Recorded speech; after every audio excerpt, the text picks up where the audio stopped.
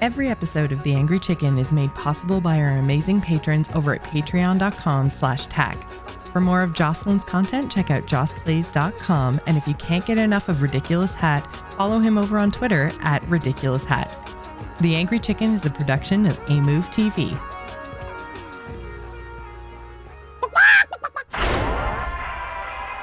Time's up. Let's do this. Legendary! You face Jaraxxus. You smell like a leper gnome. I knew it. So hot. A podcast about Hearthstone and Battlegrounds.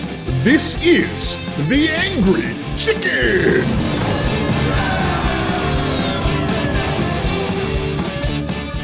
Hello, everyone, and welcome to The Angry Chicken. I am your host, Jocelyn, and joining me, as always, is my co-host, RidiculousHat. We also have a wonderful guest today. Chad Nervig, a.k.a. Celestalon, is joining us for a short interview off the top of the show. Celestalon, welcome to The Angry Chicken. How you doing? Good. Thanks for having me. How are you doing? It was a pretty big day for you guys. This has been a very big day, a long time coming. Yeah, we knew something big was coming because when the announcement came out that there was going to be a 30-minute stream, when normally we'd get a trailer drop that's like a minute and a half, we were like, eyebrow raise. We kind of had a lot to talk about this time. Absolutely. And you had a streamer to torture as well, and that takes some time. We did. Ali Strasser was a great sport. Yep. She did such a good job. And as soon as I saw what you were doing with the frost, first of all, as somebody who lives in Canada, that was an unfair amount of snow. That is not light. we actually got 5 tons of snow delivered to the Blizzard parking lot. Who ships that? Is there like snow in California? We found a company that ships snow. I don't know who or how this happened, but it happened. Ridiculous. Resorts, I guess. I don't know. Yeah. Props to Ali for that, and that counts as Celestalon puzzle. She should get a card back. I think so. She did get the runes that she found. We let her keep those as a souvenir. Good. As soon as I saw all that snow, I was like, oh man. I know DKs, I know runes, blood is coming. This is not going to be pretty. So yeah, it was a lot of fun. And so obviously that was the big reveal today was Death Knights. They're unlike any class that we've seen before because of the rune system, which really creates a set of deck building conditions and is essentially 3 different like specializations or archetypes. So how did you land on that kind of advanced design for Death Knights? Yeah, the runes are super important to Death Knight. When we were designing Death Knight, we took great inspiration from World of Warcraft's Death Knights in WoW and in lore. And like, what are the sort of things that Death Knights can do? Well, they can do like good at AoE. They can be super tanky. They can, cast a whole bunch of damage spells. They can summon swarms of minions. They can do everything. And they were super OP on launch. They were, yes. I wouldn't have any experience with making a class and it going live super OP on launch. It just felt like we normally want to have like strengths and weaknesses in like various decks and archetypes and class gameplay in Hearthstone. And like Death Knight just didn't feel like Death Knight without this thing and without that thing and without that thing and this thing and that thing. And I just didn't feel like Death Knight if they couldn't do everything. So that would have caused some gameplay concerns. So we started exploring specializations. Was there a way that we could, like in WoW, you can be all these different things, but you can't be a super tanky Death Knight if you're not blood, and you can't be a super spell damage, freeze them Death Knight if you're not Frost. So specializations are how they solve a lot of that sort of stuff. And we're like, is there a way we could do that sort of thing? We've long thought about doing something like specializations for Hearthstone. And we also were playing with runes. We thought runes are a like rotational, like moment to moment gameplay thing for Death Knights. And WoW, like your abilities cost runes. They don't have mana, they have runes. And so we explored a whole bunch of ideas in that vein, where like, okay, what if Death Knights don't have mana? They have runes, and cards cost runes instead of mana. Or that maybe would have been a huge change. or maybe they have mana and runes, and cards cost like 5 mana and a blood rune or something. And it was like, it added a bunch of complexity, which is okay. We went into this knowing we're going to go a little more complex than before here, as long as we're efficient about that complexity, as long as we get a lot of depth out of it, the gameplay there from it. But we were just finding that, for the most part, mana already does a really good job of controlling what you can do in a turn. How much can you burst out at once in a turn? That ramps up over the game. The mana costs work really well to control how early into a game cards can be played. Mana already does that job, and having another layer on top of this just felt like it was redundant with mana. So we pulled back on that. But there was one part of that we did like, which was when we were using runes as a resource, we were having those different types of runes. And we really liked that some of our decks were specializing into unholy runes, and some were specializing into blood runes and frost runes. And how much they were specializing to them was skewing things in like a soft order. It wasn't like you had to go purely all just pick one of the three. We liked all that aspect of it. And so we got to the conclusion of, well, we like all the out of game aspects of the rune stuff we've done. Is there a way we can make a rune system that's purely out of game? And that's what we came to was, okay, runes are a deck building thing.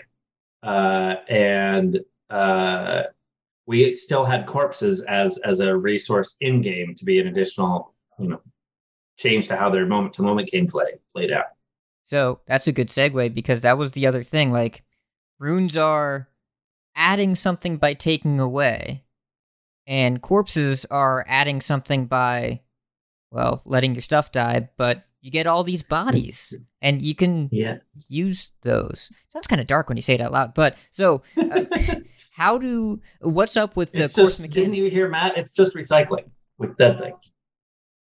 That's kind of messed up, though. So I thought only druids did composting. They used to have recycling. Anyways, I'm going to digress. We can't do that here. We're limited on time. So the hero power ghoul charge, 2 mana, make a 1/1 ghoul with charge, and it dies at end of turn. And the corpses, how does all the stuff fit together? How did corpses come about? Yeah, we thought corpses were going to be, it was one of our like day one ideas for Death Knight when we were very first prototyping things. We wanted to do something that was like a hint of like a graveyard mechanic, but not the complexity of a ton of like keeping track of what cards are dead or not. Instead, it's just, did things die? Okay, that's a resource for you to use. A little bit more inspiration there from like Diablo necromancers, like use corpses of fallen enemies as a resource. Death Knights and WoW do have corpse explosion. And so we got to build a like builder spender sort of thing, but most of your cards are builders. And that takes care of the like, well, you have to draw them in the right ratio for a builder spender sort of system to work right. That solves that sort of problem because, well, most cards are going to give you corpses eventually. So like we don't have any of that negative gameplay. But it was something we tested early to see, like, does this prove out? Does this corpse mechanic feel fun?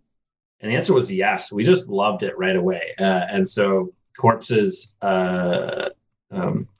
were pretty solid from early on. We also tried a bunch of hero powers, but this hero power had the advantage of being a guaranteed way to get a corpse without spending a card every turn, whenever you needed it, on demand. And it had rush, or at the time, or ended up having charge, so you could trade it into something to get the corpse immediately. All just flowed together naturally, and so we nailed down the hero power way earlier in the development of Death Knight than like Demon Hunter, for example. Well, speaking of Demon Hunter, what are some of the biggest differences between your design choices for Demon Hunter and Death Knight? What did you kind of learn from the launch of Demon Hunter, which was the first new class outside of, the original 9? What kind of lessons did you learn from that you applied to DKs?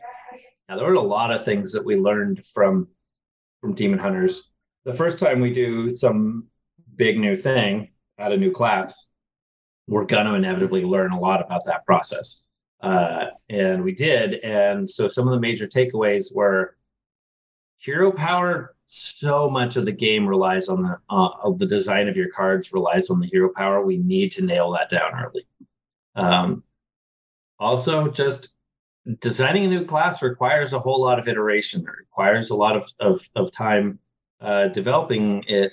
You're going to need more time than we devote to a normal expansion for it. So a couple of us split off early to start working on Death Knight, about 2 months, I think, before initial design really started on the set. That meant when initial design started, we already had a pretty good idea of the mechanics we liked. We had the hero power pretty solid. We had a few ideas to try, but we were feeling like, okay, 80% sure we'll go with this hero power. Liked corpses a lot. Had tried a bunch with runes and knew how that was going, and knew that we were leaning towards making it an only out of game thing at that point. It basically just gave us a running start to get into it. So the lead up to development was one aspect that we learned from Demon Hunter. Another thing was the card count. Demon Hunter's launched with 45 cards, which we thought was about enough to be able to provide a few different archetypes of Demon Hunter, a few different ways to play Demon Hunter, and some flexibility there. But it was tight. It meant a couple cards being underpowered, meant whole archetypes didn't work. Big Demon Hunter and Token Demon Hunter were intended to be like viable archetypes for Demon Hunter at launch. They didn't really see much play. Poor one out for Pit Commander. Pit Commander did nothing wrong. Yeah. Missed Pit Commander. But it also meant just a couple cards. It meant we had to make sure those, okay, we need aggro Demon Hunter to make sure that lands. And we don't have much wiggle room on that. So had to err on the side of being a little too strong, if anything, there. And then also just our margin of error.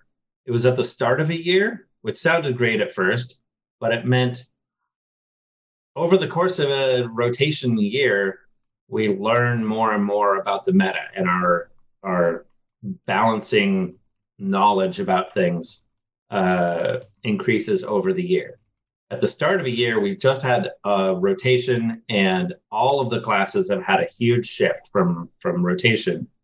So we have pretty good ideas about how each new class is going to play at the beginning of the year, but it's nothing compared to that at the end of a year. At the end of a year for the last set, okay, it's the same cards that they've had for a while. We're pretty solid on that, plus 10 new ones and some neutrals.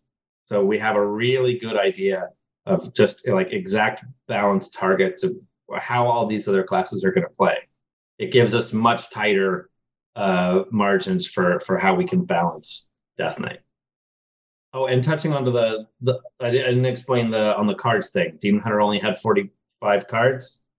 Death Knight has 68. So it's 50% more cards. So we have a whole lot more redundancy. We can do this cool rune system. There's a lot of room for creative deck building.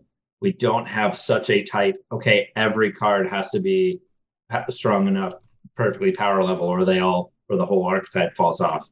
It gives us a lot more wiggle room.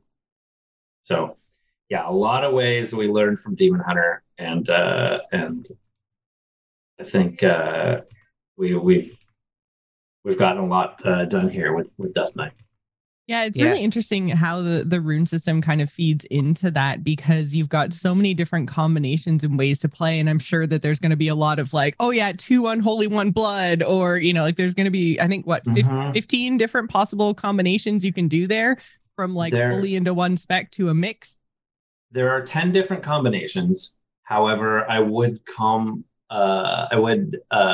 warn you that one of them, Bloodfrost Unholy, taking one of each, we're not intending that to be good at launch. That one's just sort of mediocre at everything, not good at anything, sort of thing. So I would avoid that one specifically. So really, we're saying there's 9 different potential combos that we've. That's still a lot of variety and a lot of different tools. It is. Yeah. I think the which double rune you choose is probably the most impactful thing. That's probably the largest decider of like, okay, this is going to be a blood themed deck. There's flexibility there a whole lot between, is this triple blood, or is this blood frost, or is this blood unholy? But at its core, it's still a blood DK most of all. Makes sense. You're kind of picking what you're splashing, so to speak, to use Magic vernacular. And to talk about the card count a little bit, so there's definitely a disparity in when in the year we're releasing it. And for the people that don't remember, when Demon Hunter was released, there was no core set, so things are pretty different as far as the landscape goes. Path of Arthas is a interesting addition because it's a class-exclusive mini-set, but it is a paid one. Whereas we compare to Demon Hunter Initiate, which was the bonus cards to make up for last year's sets, that was free. It was around for a little bit less time. That was only around for the year it was released in, as opposed to Path of Arthas, which is around for the following year, but it is paid versus free, and I was wondering if you could speak to that. Yeah, back then, like you said, there was no core set. So the free cards for them were the basic set for Demon Hunter and Demon Hunter Initiate. And those in total were 30 cards. In here, we've got the core set now, which is much, much larger. For Death Knight, that's 32. So there's actually even more cards are free now than for Death Knight than there were for Demon Hunter. Like you also mentioned, Demon Hunter Initiate lasted 3 sets because it was counted as previous year. Path of Arthas lasts 4. And then finally, you can purchase Path of Arthas, and I think it's a really great value. But it's also totally free to play accessible. You can get it with gold. You can craft it. So there's totally free ways to get it. Understandable. Okay. Well, it's been great talking to you as the initial design lead on Martial Lich King. Now, we actually have a second guest coming on today. We have the lead of the features team. So, Chad, welcome to the show. Thank you so much for being here. Oh, hi. Yeah. So, I'd ask when you had time to sleep, but you and I both know that's not really something that I don't do budget. Yeah, I don't do that. But how do you balance your time between designing a class and a set while also leading the features team, which has been pretty busy? We have. Features team has been quite busy. Most of my responsibilities as the features team lead are in guiding others. And it also started after we finished initial design on Martial Lich King, and then I switched over to being features lead. So I wasn't like day-to-day designing cards anymore. So as features lead, I worry more about guiding others, removing obstacles from their way so they can get their job done, forming and like sharing a vision for a project, and doing a lot of like coordination with teams across Blizzard. So that's the sort of thing that is like bursts of work and a lot of meetings.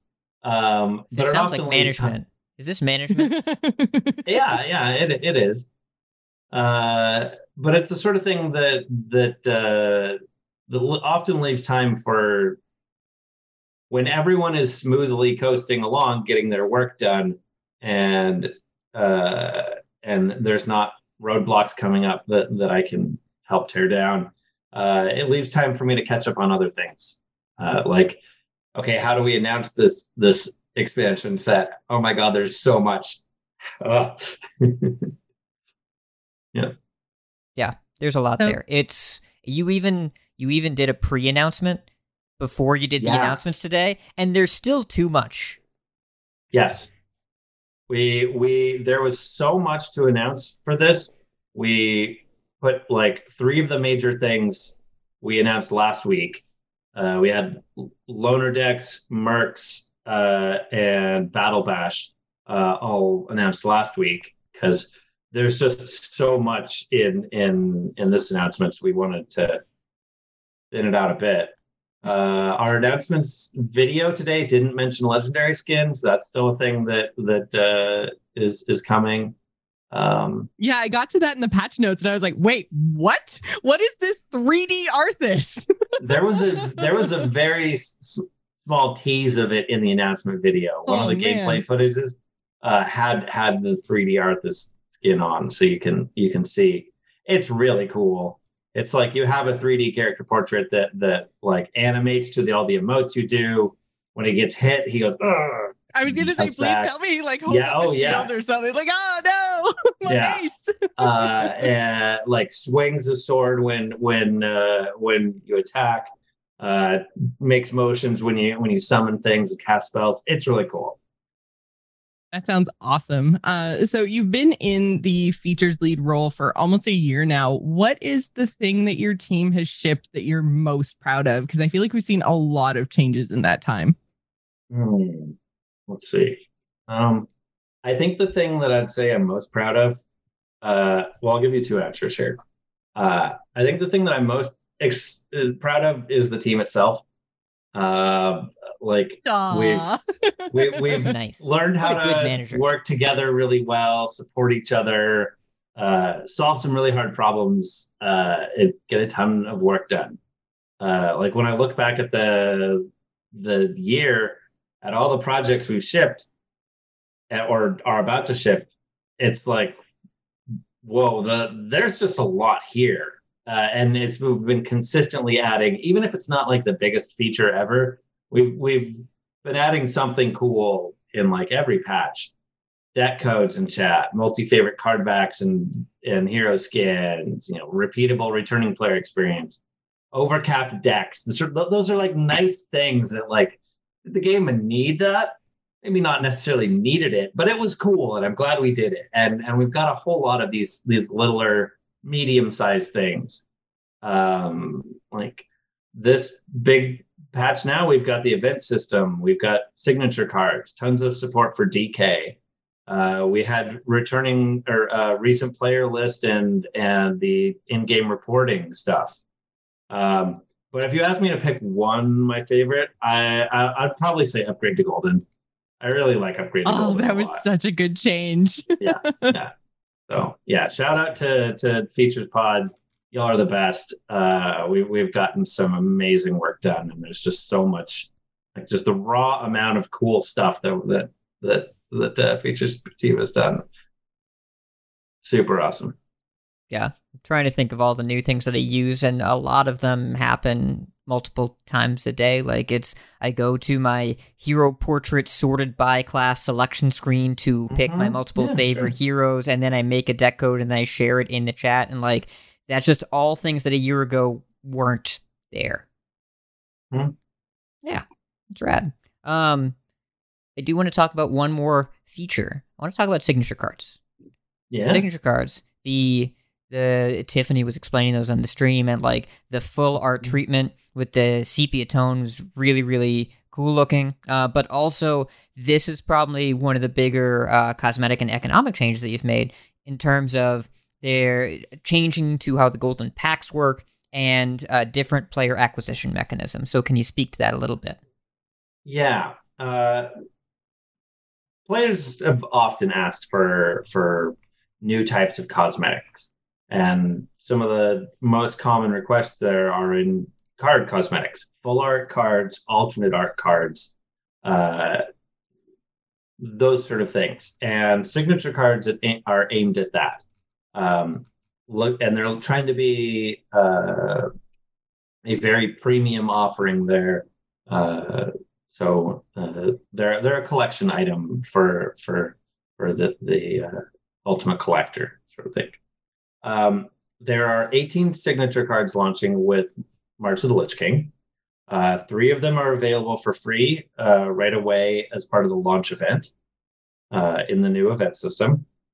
2 of them are on the Tavern Pass, and the remaining 13 are random drops, some of which you may get in some bundles, like the pre-order bundles, and then others being in card packs. So wait, if you get the pre-order bundle, then the 2 randoms that come with the pre-order bundle drop your total that you have to go hunting for down to 11 out of 18? Yes. That's pretty decent. That was like when I saw 18, I was like, oh my God, I'm going to have to open 1,000 packs to get those. And additionally, they're added to packs. There's a chance for them in March of the Lich King packs, and standard and class packs. And that chance is purely on top of the existing cards. It doesn't take away anything else. I mean, it replaces the common card. I don't know if anyone will mind too much about that. But how dare you speak down to those common cards? And they are cool legendary cards, so it is effectively the legendary drop chance was increased, but especially so on the new signature golden packs. They're like golden packs, except they're upgraded in that we quadrupled the chance of legendaries. And all of that extra is in the form of these signatures. So you now get from the signature golden packs, you now get a legendary on average every 5 packs. Oh, wow. And they usually come in bundles of 5 unless you get the really big bundles, but you get them, at least that's what I've noticed, is that whenever I get a set of golden packs, it's 5 at a time. So and legendary each time is pretty sweet. 3/4 of the legendaries you get there will be the signature ones. And additionally, we have duplicate protection normally, but we didn't want it to feel bad if you got a normal version of a card that you want the signature of and be like, oh man, that means now I won't get the signature one. No, we still let you get the signature one, but instead, this is another cool feature added. When you get the signature one, it says, hey, you got signature Invincible, but you already own normal Invincible. Would you like to reroll normal Invincible into something else? What? Yeah, wait, there's it's cool. You open it and there's like a pop-up and you just get to get something else? Yep. It's a, you don't have to. It's an offer in case you want to keep the normal version of it. But you probably want to re-roll it to something else. And you'll get another card from the same expansion, same rarity. So it's like duplicate protection, but in reverse for these cards. And that same thing applies to the reward track stuff, achievements. So when you get a golden card on the reward track, it'll be like, hey, you already own the normal version of this. You want to re-roll that to something else that you might still need? Cool. You say, yes, please. And hey, look, you just get that. Okay, this wasn't in the patch notes, right? People. Did we miss this? I don't think this is in the patch notes because it's in 25. It's not in 24.6 yet. Oh, man. I'm one of those people that goes through and like types in like extra and then sees everything that I have normal and golden, disenchants all my normals, and it's just like beat dust. Just re-rolling that to a new other card I wouldn't have already is wild. Nope. And the re-roll respects duplicate protection, of course, too. So yeah. Does this mean you don't need a dust window for rewards track cards anymore now? Yeah, we don't need that weird full dust refund window for the first 2 weeks or whatever it was at the start of each expansion. if you like open stuff off the reward track, there's no longer a wrong order to open stuff. If you open your card packs first and then go to the reward track, that's fine. It'll just offer to re-roll the thing you got. Or if you open your reward track first, then you'll just get a different thing in the first place. Same net result now. So that's amazing. That is such a good quality of life upgrade. And I feel like it really kind of respects the economy of the game and then the player too, right? Like, oh man, I think this sounds like a great change. And sorry, go ahead. Sorry. It's one of those things that's like, it's kind of hard to explain the workings of like, okay, what is this thing? You're like re-rolling this card when you get a different quality link. But when you try it and you're like, oh, click to claim this, golden Frostwolf Relief Hut, and it just pops up. Oh, you already had normal Frostwolf Relief Hut. Do you want swap that for something else? And you're like, oh yeah, sure, okay, and it just works. And yeah, super excited for that. I'm trying to not get distracted during this interview. Amazing. To talk about next set, like a mechanic that you haven't announced yet in the next set, because I'm curious about the specifics, how this is going to work. We'll talk about it during that patch notes, because we have enough to talk about today. Yeah. Do we have any more questions? No, we don't. Thank you so much, Celestalon, for joining us. We really appreciate you being here with us. Chat room, don't go anywhere. We will be back momentarily for the rest of The Angry Chicken. Thanks all. Bye. Thank you. Have you started shopping for the holidays yet? No? Why not? You can shop right now without leaving the comfort of your frozen throne. Skip the stress and snag some of the best deals of the season on something everyone will love: premium audio products from Raycon. When you're looking for a gift everyone needs or a stocking stuffer that's not a candle for once, Raycons are the way to go. Their wireless earbuds, headphones, and speakers offer premium sound, useful features, and almost custom, comfortable fit, and up to 54 hours of battery life. And as the person gifting them, you've got to love that they start at half the price of other premium audio brands. Plus, Raycon makes it easy with holiday gift guides for everyone in your life. Or who doesn't love knocking that list out all at once and getting 30% off by shopping Raycon's holiday bundles? Personally, I'm a fan of the Audio Lover bundle. You can't go wrong with the everyday earbuds, and they come with the everyday headphones for those on your list that prefer the over-the-ear experience.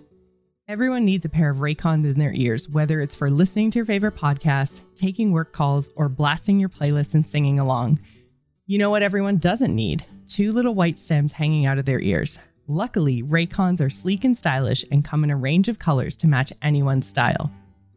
You can find Raycons in stores now like Kohl's or Walmart, but let me tell you, you're always going to get the best deal when you use our special link, buyraycon.com/tack. The Raycon website also offers buy now, pay later options. So right now, go to buyraycon.com/TAC and use the code EARLYBF to get 20% off site-wide. That's 20% off any Raycon product, which almost never happens. Or save even bigger and get 30% off Raycon's exclusive holiday bundles. That's EARLYBF at buyraycon.com/TAC for 20% off your Raycon purchase. We thank them for their support, and we thank you for supporting the brands that support The Angry Chicken. We wanted to give a very special thank you to our patrons over at patreon.com/tack. We are supported by amazing people over there, and you can become a TAC patron and get access to our TAC patron Discord server. Hat and I also dropped a very special piece of content over there for our Patreon supporters yesterday. So if that sounds tantalizing, go check out patreon.com/TAC like these 5 wonderful people did. Matthew K, Alexicon.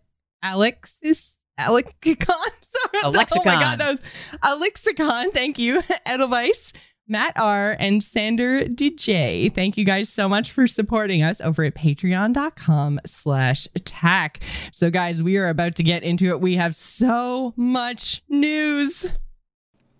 Good news, everyone!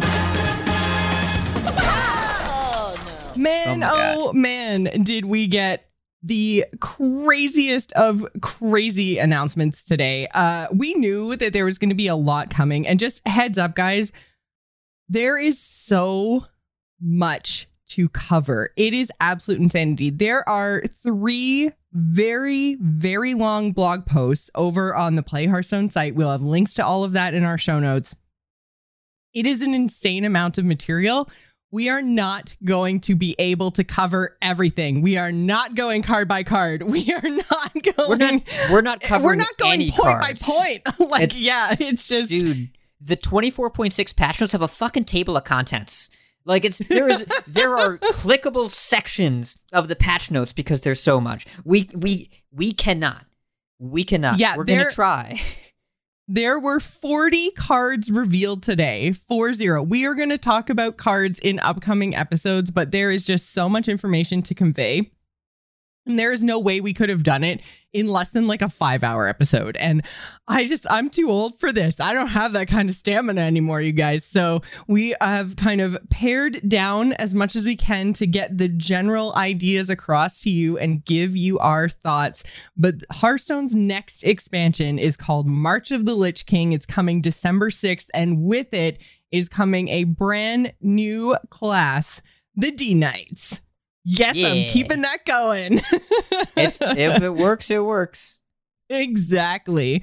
So yeah, I am really excited about this. I think there was a lot of chatter when Knights of the Frozen Throne came out about, why Death Knights didn't get to be their own class. And the hero cards are super cool. And it opened up a design space that they've done a lot with since.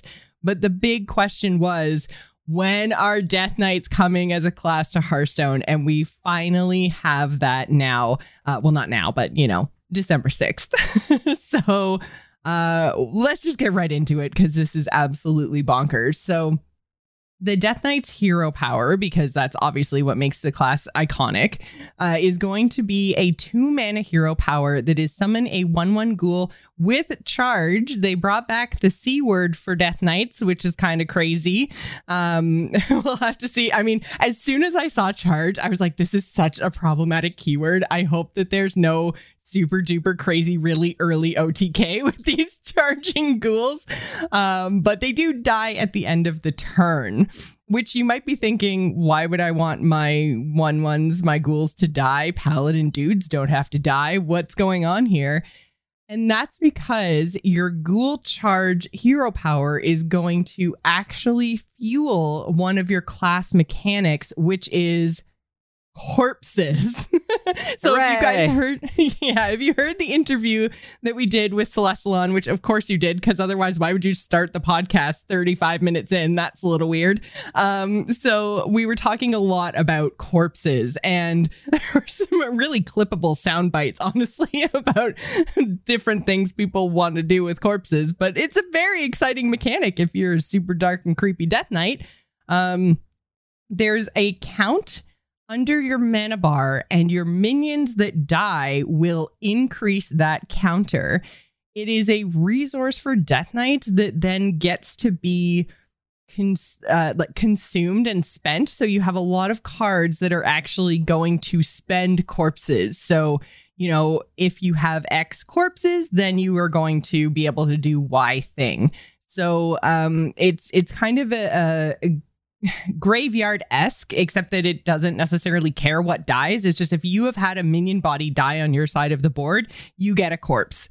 With one, I think, change or one kind of caveat to that is that we did see, I think there was a taunt that was a risen soldier that was on the stream today that had text that said, does not create a corpse. So it seems like if you're not going to get a corpse from a card that dies, then or from a minion that dies, it's going to be clearly labeled.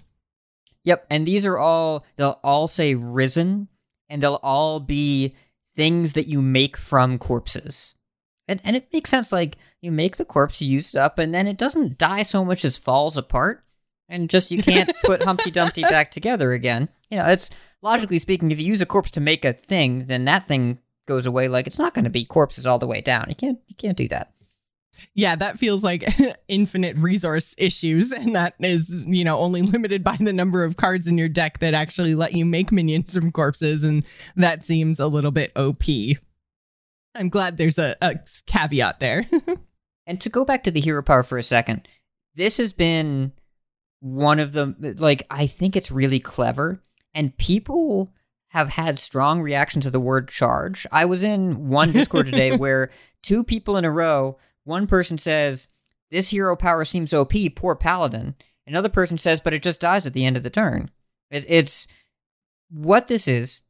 This is the mage hero power that can't get through a ton. It's a ping, right? There is the option to buff it using minion buffs, assuming that DK doesn't get access to a cold blood or whatever. I'm going to guess that's just not a thing, but who knows? Haven't seen all the cards. Maybe they do, but this isn't intended for anything other than it's a ping and a corpse generator. Druid hero power, mage hero power is where I draw the comparison, not the paladin one. But it's fascinating how the corpse resource allows them to make this hero power as a ping that makes you think. I think it's really, really clever. And like Chad said, they were designing around this very early on, whereas the Demon Hunter hero power was not finalized until super late in development, December, when the class came out in April. And that turned out to lead to not enough time to maybe fully test a lot of the cards. They learned some I was stuff. going to say, I'm like, I am going to make no comments here about that. I know card and character and class design is very difficult. I recognize that. It is not a job that I have for a reason. I get it. But I'm glad that lessons were learned. Yes, and you know what? I'm going to say it. Launch Demon Hunter, too good. It was too good. You think? You heard it here first on The Angry Chicken. 2.5 years later, we've made the call. It was too good. They should have made it worse. Very fair. Yes. Also, for those of you rogue players out there, if you somehow become a DK but don't start as a DK, if you turn into a Death Knight, then you can gain corpses. And then if you stop being a Death Knight after that, turn into another class, then your corpse bar basically just like goes into stasis, but then if you turn into a DK again, you get it back. So it's you only so gain crazy corpses. rogue things. Correct. You only gain corpses while you're DK. You can only use corpses while you're DK, but you don't lose them if you lose your death knightiness and then get knighted again. And get it back again somehow. Okay, Yes. Got it. If you get the D Crazy back. freaking rogues. Oh man. Yes. So where were we? Oh yeah, that was the first part. Yes, that was the first part. The other big thing that is going to differentiate Death Knights, because that was always a big question that we were told from representatives of Team 5 when they were talking about or thinking about putting new classes into the game, is, you know, what reason is there to add a monk, a Death Knight, at the time, Demon Hunter? You know, all of these classes that you have over on the World of Warcraft side that didn't ship with Hearthstone, there has to be a reason to bring them in and a way to differentiate them. And so the way that they've done that with Death Knights is they've really leaned into the Death Knight classes, or Death Knight specializations over on the Warcraft side of things. And they've done that with runes. So there's 3 different types of runes that Death Knights make use of. There are Blood, Frost, and Unholy. And each of those runes specializes in a particular style of play. So Blood Death Knights are a little bit more on the control side of things. They have board control effects, health manipulation. So think like lifesteal, as well as we did see a card today that allowed you to increase your maximum health. They also have really large minions, so they are very control oriented. Frost are more burst damage potential, lots of spell synergies, direct damage, card draw, and mana manipulation. And of course, it wouldn't be a Frost class without some freeze effects. So look forward to that. And then finally, Unholy, which basically is very, sounds kind of zoo-like. They command undead armies. They're good at summoning minions, swarms of minions, and then generating and spending corpses. So that was, again, back to that Death Knight mechanic we were talking about with the little counter under your mana bar. There are 3 rune slots in every Death Knight deck and can be any combination of these 3, Blood, Frost, and Unholy. So do you want to? There are some cards in here. I don't know. So okay, I think to talk about runes in abstract, runes is it is inherently a restriction that is also cool. Because it takes away cards that you can play from certain decks. But this is a good thing, because this is a granular balance knob. This means you can make DK do all sorts of stuff, but you don't have to worry about all the really powerful things being in a deck together. Imagine how different Demon Hunter would have been if Skull and Altruist couldn't go in the same deck. Imagine what that launch would have been. It would have been a different experience, and then maybe you can leave both Skull and Altruist around, still probably not, but you get the idea. So it's a possibility.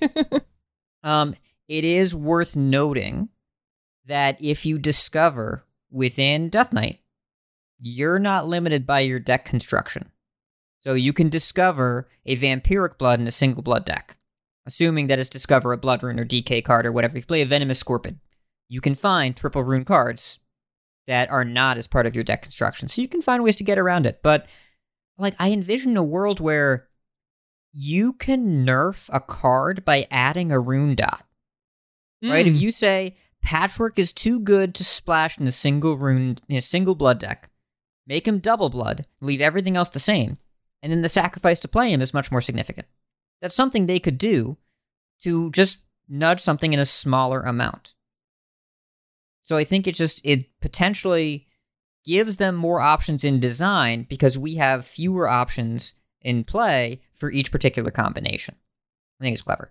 Yeah, it definitely is. I mean, seeing Death Knights and how intricate and interesting this deck building restriction is, makes me want it for all the other classes. And I know that that's not going to happen. I realize that. But for a really long time, it was interesting that Hearthstone had these classes that could kind of do everything that the WoW specs could, but without any kind of restriction. Because in World of Warcraft, which obviously, World of Warcraft and the TCG and everything kind of inspired Hearthstone way back in the day.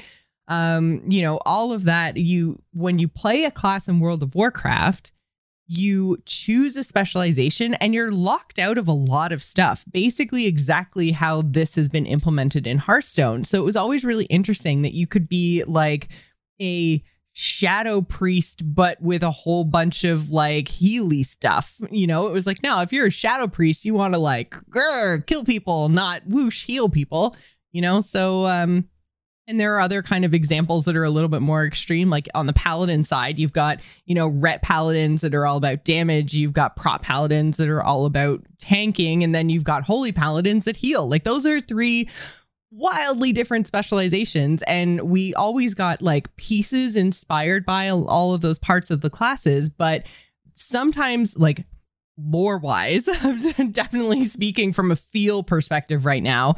In Hearthstone, you could smoosh them all together and it got a little muddy.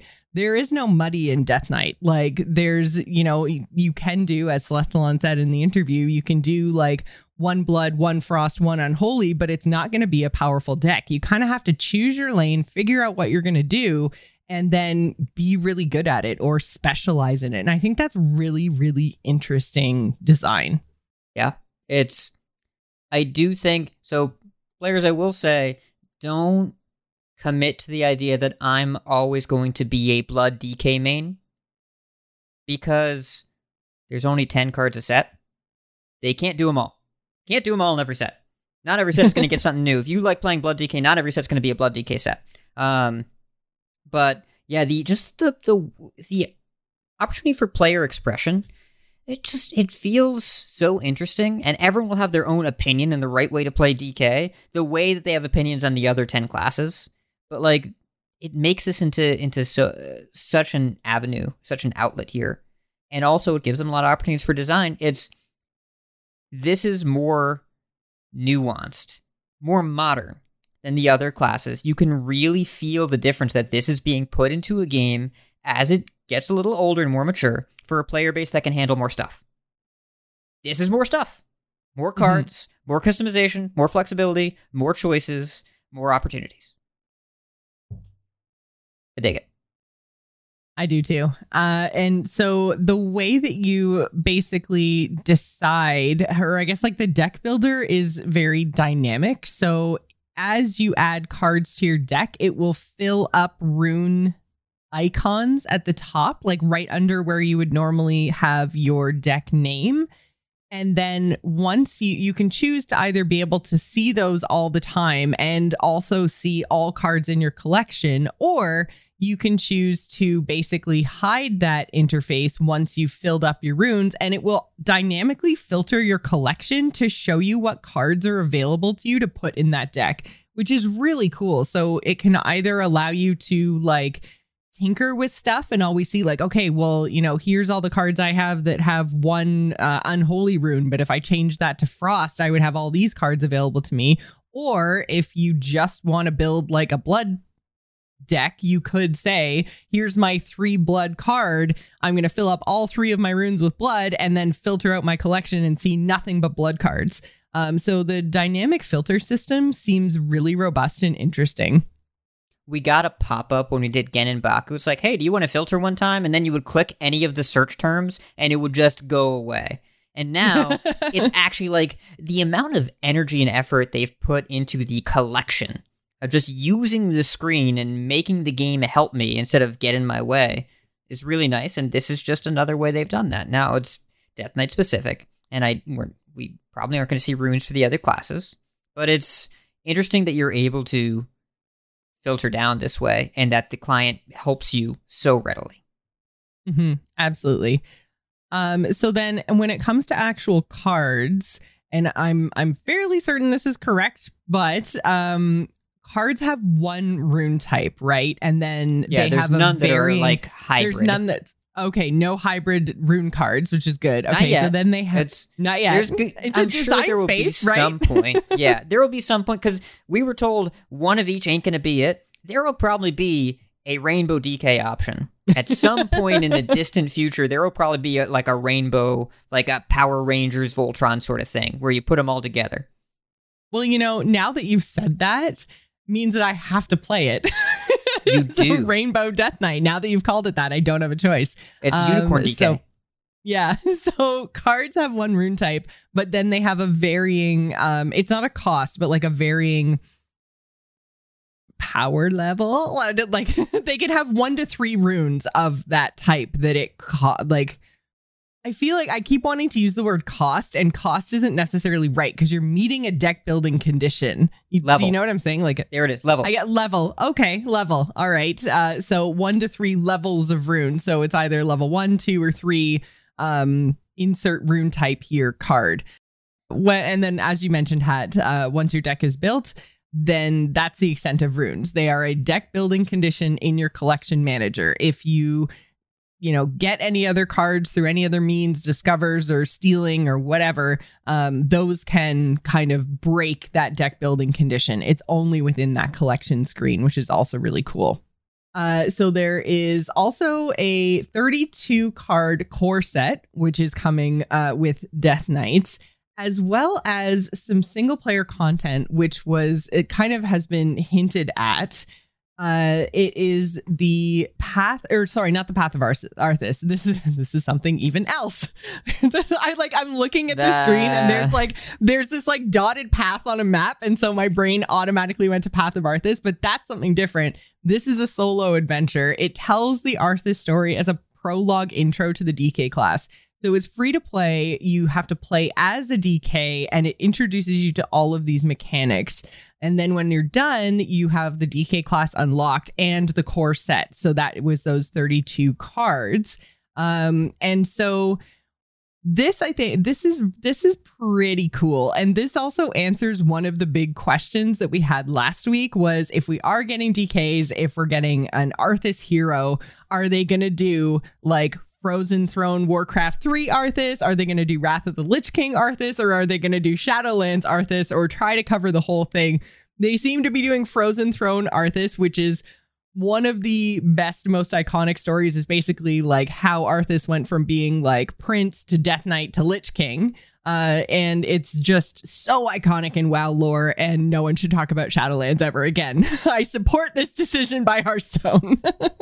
This is the Warcraft 3 expansion. Yeah, Illidan's prologue, we never really got to see it. we got to hear about it because he wouldn't shut up about Tyrande forever. It's so many expansions where it's just he would not shut up about Tyrande. Like, we get it. But the Arthas experience, we lived through this in Warcraft 3 and then the Warcraft 3 expansion, the RTS, back in the day. And so you can't put him in the game without doing this. And I wouldn't be surprised if the resources here were why we didn't get Anathria single-player content, which, because, like, they could have done some clue stuff. They could have done something here, but they had to make sure this was in the game. Yeah, that makes a lot of sense. So I did mention the Path of Arthas, which is something different. It is the set that we are getting in a bundle. It gives you cards that allows you to build 3 more advanced Death Knight decks. It's going to cost 2,000 gold or 1,500 rune stones. There is no real money option. The golden version can be purchased for real money or 7,000 rune stones, and also includes Diamond Lady Death Whisper, which they did say is going to be purchased separately or can be purchased separately. So you don't have to. She's not locked behind the golden Path of Arthas set. There's so many things to remember, guys. I'm sorry. So the golden... All right. So this is a DK only mini set. You can either make the cards or you can buy the whole thing. Or if you get the mega bundle, you get all of it. But the golden version... The golden version is separate. $70. Yeah, $70. Yeah, 70 US, which I think is why they say real money, is because, like, your currency may vary. So 7,000 rune stones and it's equivalent in your currency. And then that comes with a diamond that will also be that you don't have to do it here elsewhere. Yes. Yeah. Okay. So I feel like Hat is already losing his stamina. Like, his stamina bar is depleted. I'm so excited, we're but in like, trouble. It feels like we're just in the middle of this story that needs so many digressions to get anywhere. And so, like, listener, if you experienced all the reveals today and tried to keep up with all the blog posts and you felt totally overwhelmed, I like to think of myself as someone that's fairly wired into Hearthstone. I think that's a reasonable way to describe my involvement. There is too much today to process all at once. It's like trying to eat an entire pizza without cutting it first. Like, I like pizza. I'm a professional pizza enthusiast, but it's just too much. So we're going to try and process all this, but, like, I didn't even know about this diamond thing. The first time I found out about it was right now.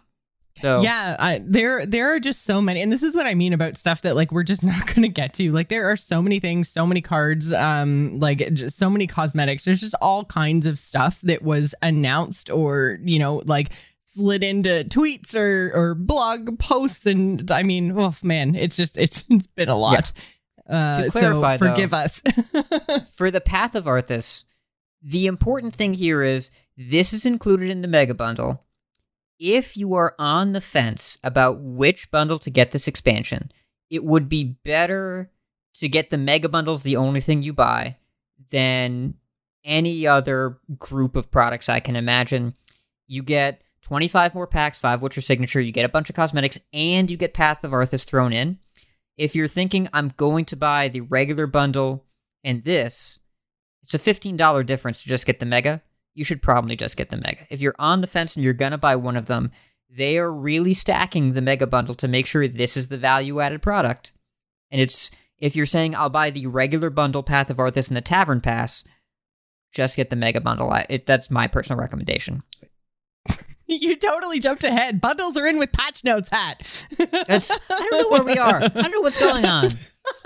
Can we go to the patch notes? Let's just go to the patch notes. Not yet. Because you know what is so messed up about all of this is, as much as we've talked so far, we are almost 30 minutes into the podcast proper. We haven't talked about the expansion. All we've done so far is talk about the fact that we're getting Death Knights, but it turns out there's an expansion too.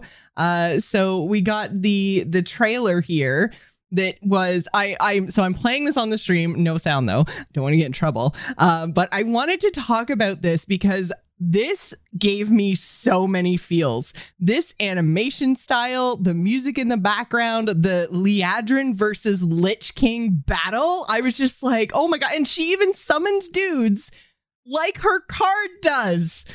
How amazing is this trailer? It reminds me of like the 80s Ralph Bakshi animations that I would see on TV. It's just, I don't even know what that is. I'm just so amazed by like how much I loved. And they're even capturing the essence of what a blood elf paladin was, as opposed to some of like the human paladins that we saw before that. Because like Liadrin like grabs the light from the sky through a dark portal and hurls it at Arthas. And it's a very like the in WoW lore, the Blood Knight paladins, the Blood Elf paladins, they were the Blood Knights. They like subjugated a Naru and stole its light in order to become paladins. Like, it's a very dark story. And I felt like even Liadrin, who's quite a very positive character in lore, and she kind of like has this come around moment where she realizes what they're doing is wrong. But like, to kind of capture that in her character was just so well done. And it gave me goosebumps. I absolutely loved it. It's this expansion. So there's been a lot of chatter on Hearthstone needs something big to bring players back because, you know, people are concerned about Twitch numbers or whatever. We're here. They did it. This is the thing. It's anytime you put the Lich King and Death Knights and whatever in any Blizzard game, people go nuts. And people are gonna come back to play DK. It's gonna be a thing that happens. In the expansion, which we haven't talked about yet, March of the Lich King, December 6th. Yep. It's in a month. It's here. Yeah, and I mean, just the way they portray the Lich King as well. Like, there's a point after everyone else around them has died, and it looks like Liadrin, she might actually win. He just conjures this frost rune and then like reses all of the corpses. Very thematic. And yeah, I just honestly, like, I could not get over this trailer. And I know a lot of people really like the Hearthstone songs, but I feel like Death Knights in WoW lore are just so serious. Like, this trailer felt like it gave Death Knights the gravitas that they need, even though they're being brought into Hearthstone, which, you know, tends to have a wink, wink, nudge, nudge, goofy side. I think this took Death Knights seriously, and that made me really, really happy. So yeah, I just wanted to share the trailer with you guys while we kind of talked about it and gave our little first impressions here. But yeah, man, it's just so good. So good. But we do have actual details that aren't just me gushing about WoW lore in a Hearthstone podcast. So basically, we've got the March of the Lich King, as Hat said, coming December 6th. We are getting the new Death Knight class. We've already talked a whole lot about that. But what we haven't talked about yet is a new minion type. So we are getting undead and dual type minions. So they not only went back through all of the old Hearthstone cards and tagged anything that should be undead, but then they also gave things a combination where it was appropriate. So for instance, Invincible, which is coming in the March of the Lich King set, is an undead beast. Patches the pirate, if you remember, is now a demon pirate. Cookie is a Murloc pirate, which Hat is Justice celebrating right now. Yes. You no longer have to choose between what you do and who you are. You can have a job and be a Murloc. It's okay. So I'm really excited about this. I think it opens up a lot of, again, design space. I feel like that's something that March of the Lich King has really done, is given them a lot of room to breathe and a lot of room to innovate going forward. These are some of the biggest changes that we've seen in Hearthstone.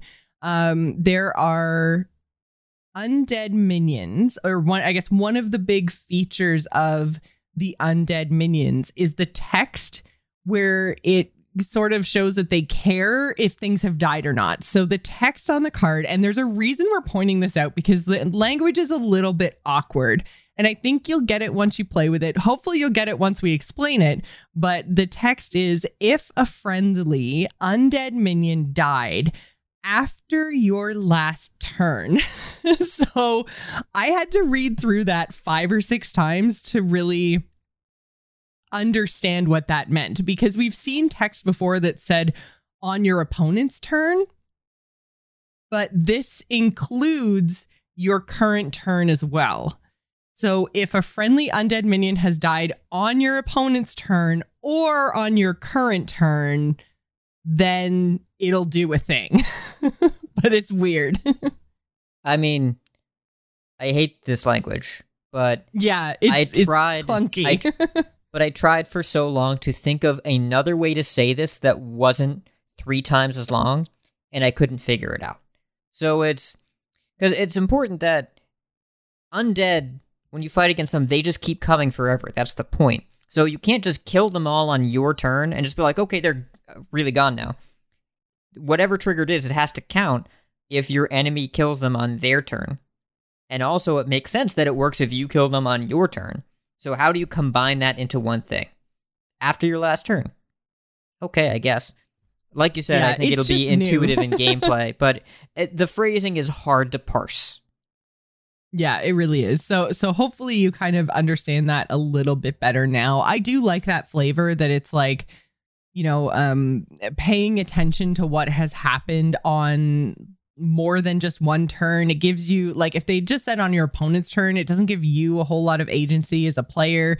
It allows your opponent to maybe just ignore your undead minions in order to screw up your next turn. And it feels really punishing if it doesn't also activate on your turn. So I think the fact that you can, run your minions into stuff or kill your minions in some other way, and that will activate your other undead minions, I think is a really good design choice, and I think makes a lot more sense. So I'm sure we're going to see a lot of these minions, because we did have, I think, about 40 cards revealed today, but there are still 100 and some odd more cards to come. So I'm sure that we'll see a lot of undead cards in the March of the Lich King set that have this particular language. So we'll, see how we feel about it as a mechanic when we actually see how powerful the cards are. But keep that in mind, that when you see undeads, they're really feeling. They have a heart, some of them. And, they care what happens to their friends. I mean, I don't know if the heart still works, but... Yeah, that's what I said. Some of them are just skeletons, but some of them might have little heart bits left. Who knows? I don't know the physiology. We also got, so like I said, dual type minions. They're a thing. My only gripe, and it's a small one, and it, I'm sure that it might be something they could potentially bring in later, but I don't like stacked words. I don't like that very much at all. I would prefer if there was like an icon for beasts, an icon for undead, an icon for pirates, and then you could just like bloop them on the bottom. I don't, something like makes my brain hurt when I look at those like 2 stacked minion types. Yeah, there's only so much space at the bottom of the card. I don't know a different way to do it. It does look a little funky, but I probably won't notice it in gameplay. Especially when they're on the bottom of the card in hand, I definitely won't see it. Yeah, no, definitely not. This is like the pickiest pick of all picks. Like, I realize I am being very petty right now, going, that doesn't look right. But I mean, I love the functionality of the dual minion types. I think that's really, really cool. So I'm glad they're doing it. I would like icons, not words, and this is my podcast, so I get to say that. We're also seeing the return of a keyword from the past, Reborn.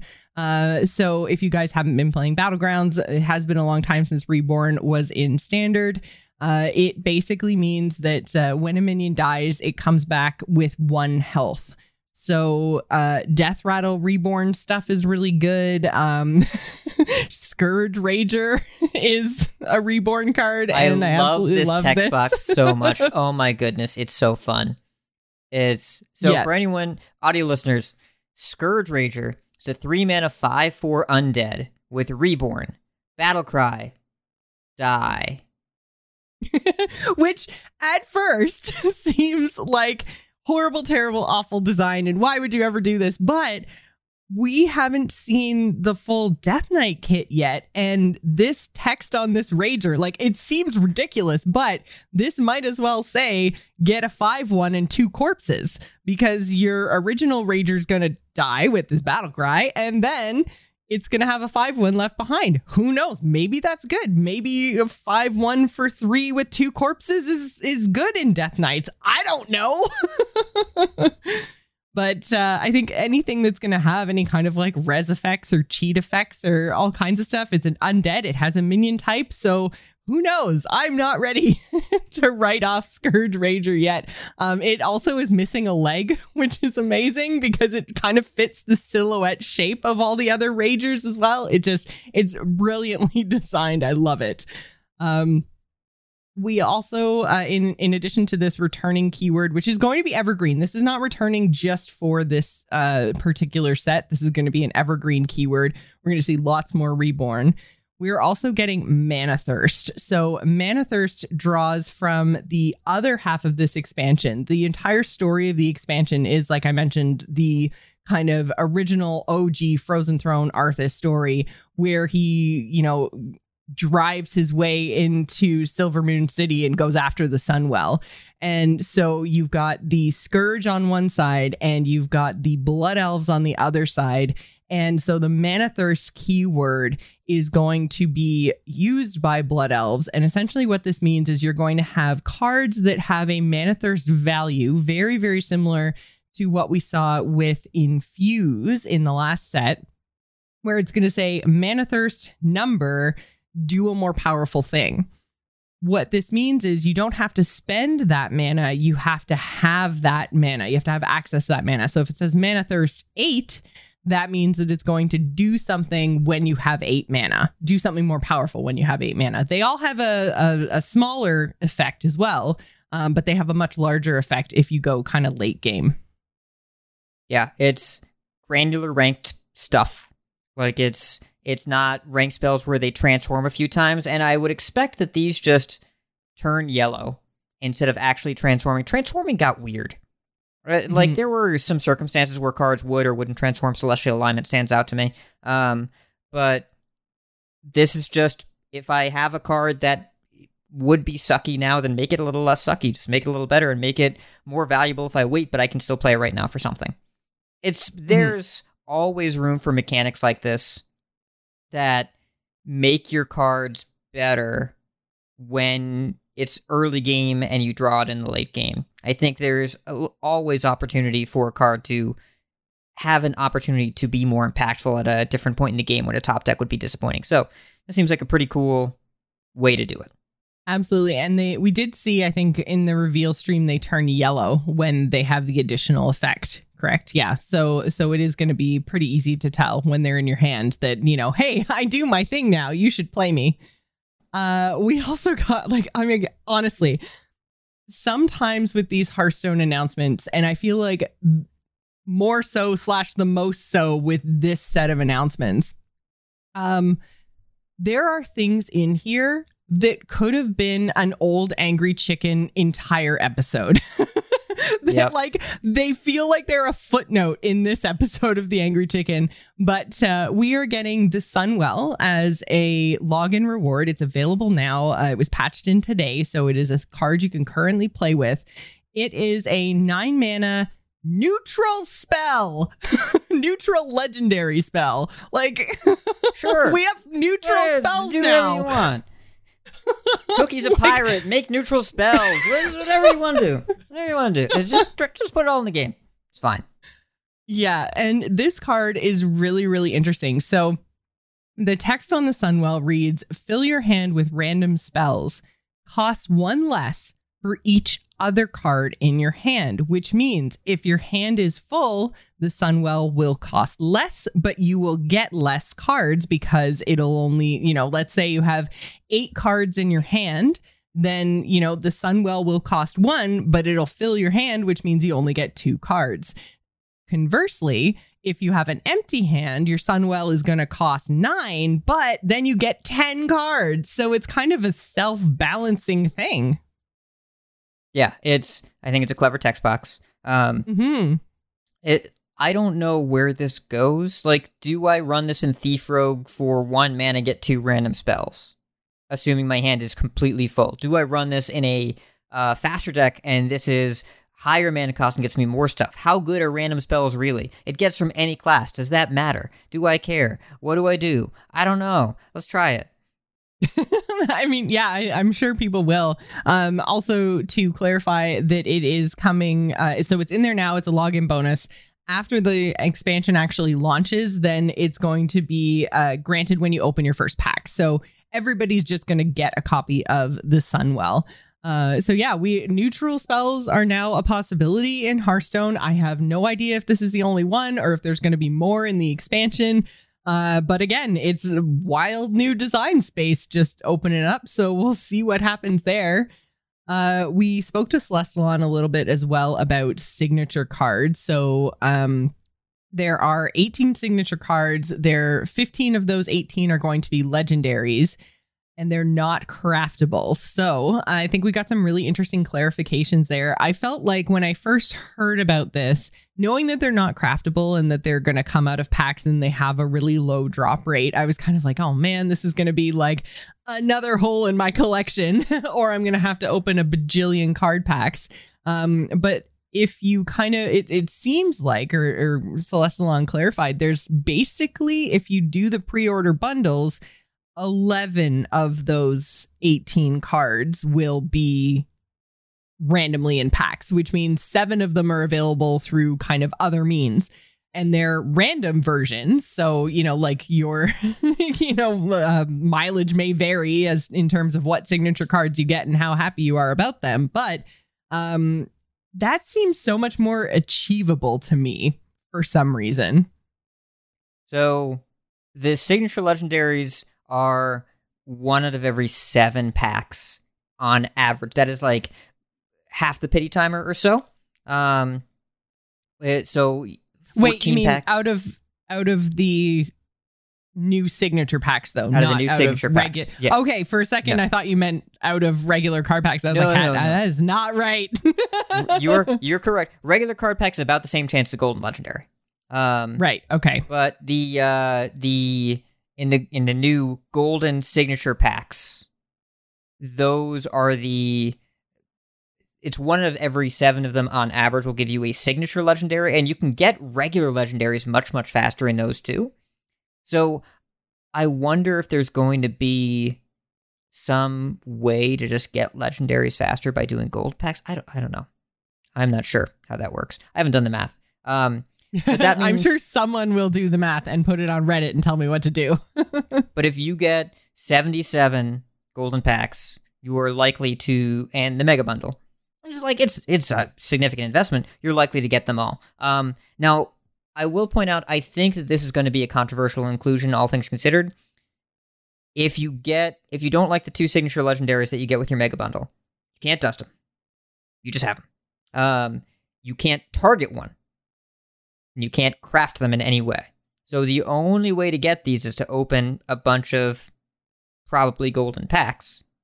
They're cosmetic only, but the cost to get them all is going to be somewhat significant. I don't know how much the golden packs are, but I think the last time I saw they were 200 runestones, $2 each. Just buying them in the store. I'm not sure. I don't think I've ever just bought a golden pack. Same. But if you want to buy 77 golden packs, assuming they're $2 each, it's like $150. It's, if you're a super whale, you probably are already doing the math and thinking about the purchase. But if you are a not whale player or whale adjacent and this is appealing to you, there's going to be a cost involved, and there's no player agency here if you're seeking one of them out. So I love the art style. I like the idea, but I do want to point out this is some seductive monetization. Okay. I thought you were going to say this is some whale shit. I mean, you're not wrong, but I'm going to call it seductive because the idea of just chasing a pity timer to get a specific full art card is I think people will make bad decisions around that, and I think the bad decisions will result in Blizzard getting more money. And I'm not saying that Blizzard is specifically setting them up for that in a predatory way, but I'm also not saying that. Like, not saying that, yeah. I don't know if predatory is where I'd put it, but it's going to work. Yeah.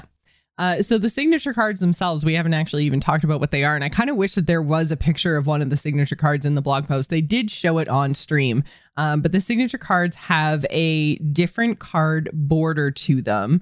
And then they have, for the Lich King expansion, it does sound like the signature card style is going to vary based on the set that they belong to.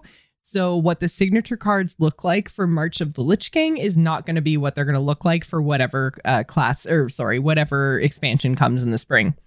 Yeah, if they're going to each have different styles, like, I do wonder how these are going to look in hand next to diamonds and goldens. It's going to be a little funky, but also if you can have a deck with a bunch of different signature styles, that could be really fun. Mm-hmm. Yeah, I think they're moving away from, because for quite a while it was very much they were worried about players recognizing what cards they had in their hand and telling minions from spells and everything else. And it seems like after 9 years since beta, they're past that. They trust us to be able to play with cool art cards and know if we're going to play a minion or a spell. So they're really experimenting with the way that cards look in an interesting way. And so the Lich King style is very kind of like metal and stone looking. It's very solid. And the cards are going to show you like a full portrait art. So it's going to be like from top to bottom of the card is going to be the art. And it's this like sepia tone, but like instead of like warm orangey kind of colors, it's like an icy blue kind of style. It's really cool. It looks like a tombstone. It does look like a tombstone. Yeah. It's one color, like the washed out dark icy look, and it looks like a tombstone. It totally fits with the aesthetics of this expansion. I want this. I want this. I am going to try and be strong and not buy a bunch of... I want this too. Right? So I'm going to try and be strong and not buy a bunch of golden packs here, because it's a cosmetic bonus that, like, I don't think it's worth the amount of money that I'd have to spend to get them all, but I can also see myself doing it anyway and then looking at the cards in my hand later and saying, this is really cool. So, yeah, I'm right there with you. I love this. Yes, I love this. One question. So it shows the full card art. I don't remember underneath the name of the card and the rarity gem, which are also smaller than normal, I think. That gem looks tiny. But you don't see the card text anymore, do you? I can't remember from the card they showed on the stream. I think you do. I think it just kind of floats over the bottom of the card. Oh, okay. So the full card art becomes the background of the text box as well. Correct. Interesting. And because it's like that dark blue shading, then you can still see the white text float over it, but the text is white. Yes, that makes sense. Oh, man. Yeah, they're very cool, but yes, will cost quite a pretty penny in order to get all of them. So that's basically the expansion in a nutshell. We're going to talk a little bit about the pre-purchase in a moment, because we also have, oh my God, guys, we have patch notes. Yes. With a table of contents. Patch notes with a table of contents, which is just like, Blizz, why? So we do have pre-purchase bundles for March of the Lich King. So we have the regular pre-purchase bundle as well as the mega bundle. So this time around, like Hat was saying earlier, it's all constructed. Everything that you get in these bundles is 100% related to constructed. There are no more arena tickets. There are no more BGs, anything, no Mercs packs, which I think I still haven't opened, or maybe I opened to get them the heck out of my way. But it's all constructed. So portraits for constructed. It has a card back. There are the signature packs that we were talking about. 2 random signature cards, as well as the Path of Arthas mini set is in there, and you get 80 card packs. That's within the mega bundle. The regular bundle, the $50 one, is the card back, 2 random legendaries, and 60 packs. So you don't get the Path of Arthas, you don't get any of the signature stuff. You don't get, I think it's Lothamar. I'm not 100% sure, but it's a hunter hero anyways. I didn't have time. Literally, there was so much to put in the show notes today, guys. I haven't had a chance to open the client yet to even hover over this guy and figure out who he is. I think it's Lothamar. That is Lothamar Theron. Yes. Okay, good. It's Lothamar. Good. I was like, I saw him and recognized him and hoped I was right. Man, it's been a day. So the other thing that's really cool, and it's actually bolded in the blog post I wanted to point out, is that you don't have to worry about forgetting to pre-order anymore, because these bundles are still going to be available for 1 week following the launch of the expansion, which is a change that we haven't seen before. And I think it's pretty cool. What they used to do is they would have these catch-up bundles that were always a great deal. They were $20 for 20 packs and 2 legendaries or whatever that would go on sale like within a week of the expansion coming out. So there were people that would always get those catch-up bundles because they weren't sure about buying the pre-order. Well, now, you want to buy the pre-order, just buy a post-order. I don't know why that seems so ridiculous to me. It's what it is, right? It's a pre-order, but so. After, I guess it's just the pre and the post cancel. It's just an order. It's just an order, yeah. Yeah. Oh my god, yeah. So yeah, there's lots to. Oh my god, I hadn't even had time to digest what the card pack looks like. It is like half Frosty Scourge stuff and half like red and golden pretty blood elfy stuff. Like, man, oh man, it's crazy. Pretty elfin cool. Oh god. We already talked about the Sunwell, but we haven't yet really looked at the new cosmetic that is coming, which is legendary hero skins. So the first one that we're going to get is Arthas, and it is a full 3D animated hero. It's a diamond hero portrait. Yeah, it's just, but like there's so much anime. I feel like calling it a diamond card almost doesn't even, like, all I'm picturing in my head is spinning Finley. That's a good thing. That's a good comparison. But yeah, it's like it's a. But this is so much more than that, though. It's like in RTSs, your commander would have a nameplate where they would react to your orders or whatever, in like Warcraft 3. That's what they're going for here. Yeah, and I think it works. I mean, he, like, it is 3D. He breaks the frame. He kind of comes out of the client towards you. Apparently there are new voice lines. There's a new frame, as well as a new, I guess, hero tray is what they call it. The bits around your hero. Yeah, it's the tray, and it's super involved. It looks like a it's crazy. It looks like a kaleidoscope butterfly thing. Yeah, it's actually kind of hard to see because so in the GIF that we've got on the website, it's got all of the emotes around him that the person that's making the video is selecting, and it's hiding what the tray looks like. But you're right, it does look like a crazy rainbow kaleidoscope something. And so you also get, I said new voice lines already, right? And as Celestalon clarified in our interview, he also will react to a whole bunch of stuff. So, not only just the voice lines, but he has reactions and movements when he's taking damage or attacking with a weapon or summoning minions or casting spells. These are all going to be animations that this 3D character model is going to do. And the 3D character model looks amazing. Like, I feel like we haven't even talked about that yet, is like, this is so Arthas, like so much Arthas. This is just brilliant. I love this. Yeah, it's like there are a lot of cosmetics in the game, but for the launch of a new class to come with this new type of portrait, and we're probably going to see more of these, it's a very different look, and it's a very distinctive thing, and it is high quality. Yeah. And they did say that the first one coming is Arthas to celebrate the launch of March of the Lich King. I'm sure that we're going to get many, many more of these legendary hero skins, probably one for each class, and then they'll go from there. But the Arthas one specifically is available to buy on November 8th. So a week from now, a week from today, it's going to be in the Arthas Menethil bundle. We don't know what's in there yet, but none of this will actually be playable or usable until the expansion launches. So you can essentially pre-order the Arthas bundle. You'll get this legendary hero, probably with some other stuff because it's a bundle. So if it was just the legendary hero, they would say you can just buy the legendary hero.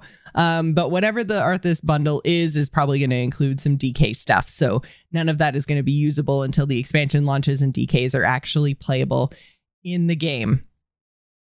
We're so close, you guys. We're so close. It's almost there. Almost.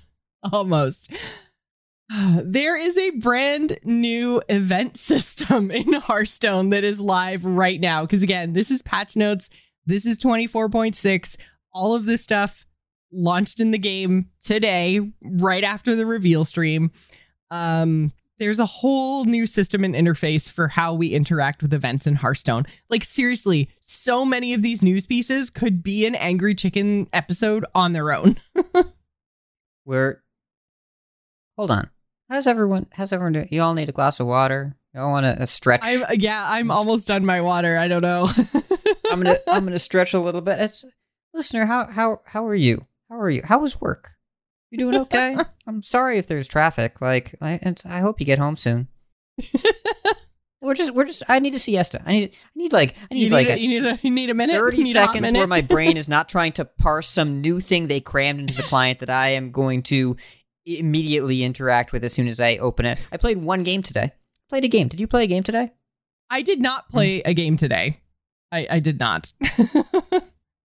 Like I say, I did not even have a chance to open the client. I was so busy trying to parse things together from all the different places. And I think I watched the reveal stream like 2 or 3 times. Just crazy.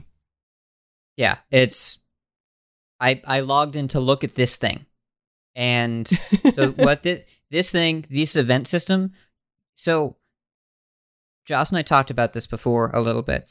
The word quest is overburdened in the Hearthstone client because in 2 modes and the journal, it means a different thing in all 3 of them. So legendary quests that were in your journal, the glowy ones where you would have to do like play a BG, then do a Mercs bounty, then win a standard game, then whatever, the glowy things.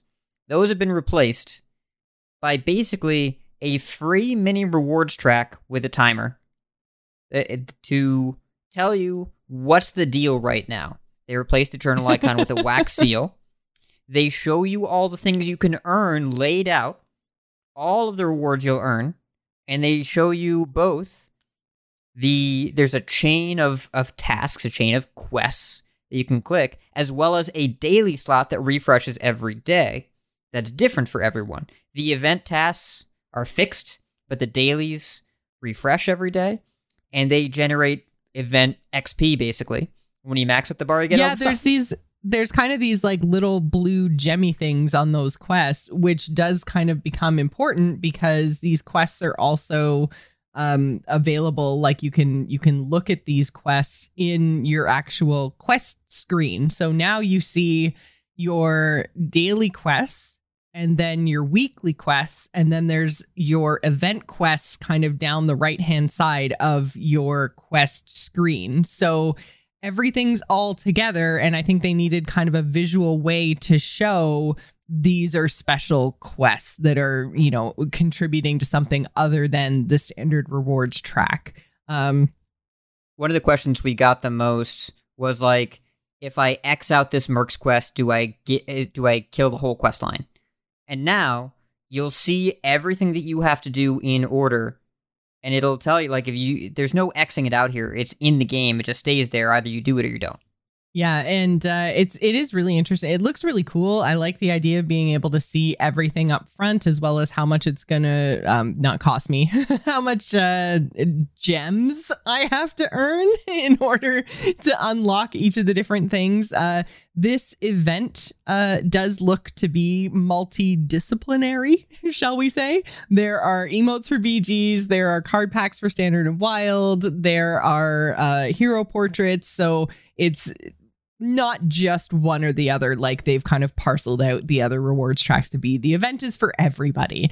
There's something there. So it's I think it's really cool. It's an interesting change. Like a lot of these other changes, which I think are good and good for the game, I pity a new player who has to come in and look at all of this stuff to do and try to figure out what goes where and how and when. Yeah, we did. So we've had the experience with another game recently, Marvel Snap, and I do want to point out that game has daily missions and this giant pile of season pass missions. And at a certain point of information overload, it seems to come down to, I'm just going to play what I want and it'll probably work. And for the most part, that's the thing. The event quests here, they are pretty specific. The ones that everybody get, they all seem to be constructed. There are things like play 3 Lich King hero cards, discover... Ooh, we're going to talk about that in a minute. Yeah, play 3 KFT hero cards. There's some other ones like you have to play one of the 3 princes and trigger it and activate it. So those are pretty clear of like, we want you to experience this content we just put in the game, so we're going to reward you for it. It's all optional. It's cosmetic. Yeah, it makes sense that it would be event-related quests, right? Like, they're not just going to say, play 10 battle cries, because you can do that normally. Like, this is still an event within Hearthstone. It's something they want you to do and have fun with and participate in. So it makes sense to me that the quest would be directly related and not some of the more kind of generic ones that we see in our daily and weekly quests in Hearthstone. Yep, though my daily today, in this mode, my daily event quest was trigger 4 secrets. That's damn it. So like I did in one game. I've been there's a secret rogue that I've been trying out. So I did in one game, like I got it all done. But yeah, that's not like a Frozen Throne thing or an event thing. It just was a bonus daily quest that gave me something here instead of there. And so I saw it and I threw it in my hands like, I'm going to play the deck I already had queued. There are secrets in it, and then I got there. So I think a lot of the dailies here are going to tie in. And so my daily quest was for 50 quest XP, gems, whatever you want to call it. I got 59 because of the XP gained by being in the game. So you don't have to do every single quest, either out of your dailies or the event track, to fill this up. The event track gives you 560 of the 1,000 XP total if you do the 5 there, which you can do at any time.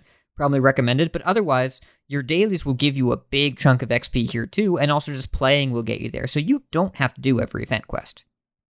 Yeah, and so we should say this event, the one that is in the game now, is called Knights of Hallows End. So the rewards for this are 2 BGZ modes, a standard card pack, a murder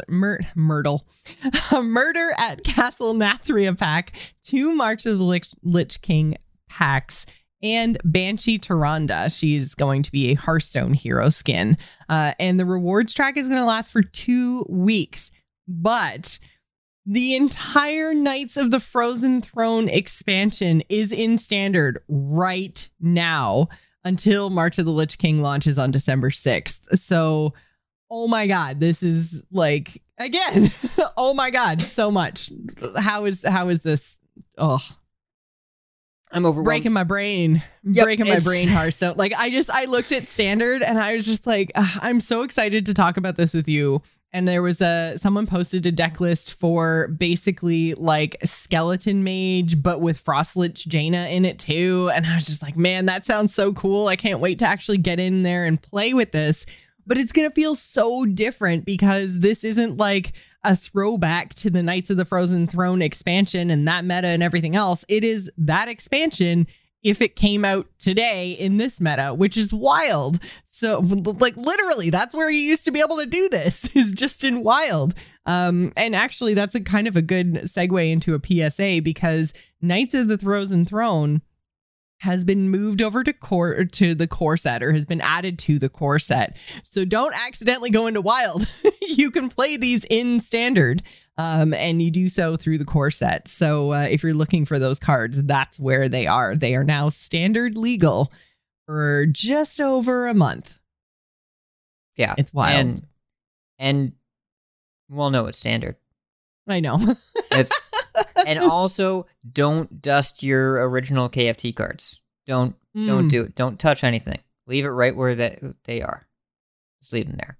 These are temporary. Yeah, because at the end of the event, they'll be removed from the core set and they'll go back into the Knights of the Frozen Throne expansion proper, which will live in wild as all old expansions do. So this is very much a temporary change. Yeah, don't go dusting any cards. They're not free forever, but they are free to play with as part of the core set for this event. So it's just such a cool idea. And so Hat, I find you're generally a little bit more tapped into the up to the second pulse of what people are playing. Like, what is the general feeling in the standard community? If you know, this has been live for 8 hours, so it's possible no one knows anything and everything's bananas. But do you have any thoughts on what standard looks like with the addition of the entire Knights of the Frozen Throne expansion? Are any of these cards like powerful enough to get played in current standard? I'm guessing yes. It was a pretty powerful expansion. So a lot of the cards that are being talked about so far are mostly synergy cards.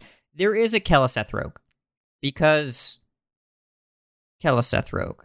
There is a rogue out there that says, hey, probably a good idea to play Prince Celestalon with Shadow Step. It is. So there are a few different builds of that around. Meaty posted a build in High Legend with Snapdragon and Serenite Chain Gang, among other things. Oh man, Serenite Chain Gang. Oh, the Druid card, Infestation. Spreading Plague or Ultimate Infestation? Yes, both are around. Ultimate Infestation is, that's back now? Oh, man. That's back now. And yeah, Spreading Plague. I believe Hadronox is in this set, so there is a Taunt Druid that people are trying. You remember Hadronox, the Druid card, the 3/7 legendary that resurrects your Taunt minions. Big Priest, so Shadow Essence is the 6-mana 5/5 or 6-mana spell that summons a 5/5 copy of a minion in your deck. And Illuminate is in standard. It's the Voyage card that you dredge for a spell and it costs 3 less. So Habu Gabu posted a screenshot where on turn 2 he coined out a 3-mana Shadow Essence and hit Neptalon on turn 2. That's insane. So oh my god. Okay, so Knights of the Frozen Throne came out in August 2017. That's like over 5 years ago. Sorry. Correct. That's correct. Deathstalker Rexar goes straight into Beast Hunter. I saw some screenshots of a very large Chillblade champion killing someone today, because that's the 4-mana 3/2 with Lifesteal and Charge in Paladin. There's just a lot here that we didn't remember, or we didn't use these cards back then. People are talking about the DK hero cards, but Animated Berserker never saw a play in standard back then. It is a warrior card. It is a 1-mana. I'm scrolling as fast as I can. It's a warrior 1-mana 1/3. Whenever you play a minion, deal 1 damage to it. So in Enraged Warrior, this card is ridiculous. But back then there was no Anima Extractor. There was no Imbued Axe. There was no Warsong Envoy or whatever. There's no Crazed Wretch. But now this activates all of your Enraged cards for free. So it's the kind of card that it didn't see play back then, but it makes standard more interesting now. That is very cool. I just can't wait to play with my Death Knights again. People are going to figure out what they want to do and they're going to do it. And there's no clear thing that's the best thing to do right now. It feels like a mini set drop, if not a full expansion release, which it kind of is. And it really is. Yeah. I mean, it is literally a full expansion drop. Well, if you like Demon Hunter, see you in a month. Because you got nothing. Oh yeah, I guess we didn't get any Demon Hunter cards with this, or anything that has to do no Demon Hunter hero card. No Demon Hunter Death Knight hero card was created for the event, I guess. They brought back every Demon Hunter card that was out back then. Oh snap. Yeah, so there's Hadronox as well. Summon all taunt minions that died this game. These are some like nostalgic AF cards. Oh my god. And I'm really excited too because a lot of these things you don't realize how long it's been since you've played with them in standard. I know if you're a wild player, then you're very much into these cards, I'm sure. Although, you know, something like wild is so insane. There are so many cards available to you that I'm sure there's a lot of this stuff that just does not make the cut in a wild deck. So it's really interesting to see an event where an entire expansion rotates into standard for a month. I'm 99.9% sure there are no esports in this month, so everything should be fine. But it's very, very interesting to bring an entire expansion back because, like I said at the beginning of this Knights of Hallows End event talk, is that you're bringing it into a meta that we've never seen before, right? So this is the kind of end of the 5-set meta in 2022. This is a set from 2017, which was pretty powerful at the time. The Death Knight hero cards themselves were extraordinarily powerful, and we're basically seeing what those cards would be like if we had them today, but without everything else. Like, while do you have every card that's ever existed in Hearthstone, this is still a smaller curated kind of card pool. So it's just really, really, really interesting to me.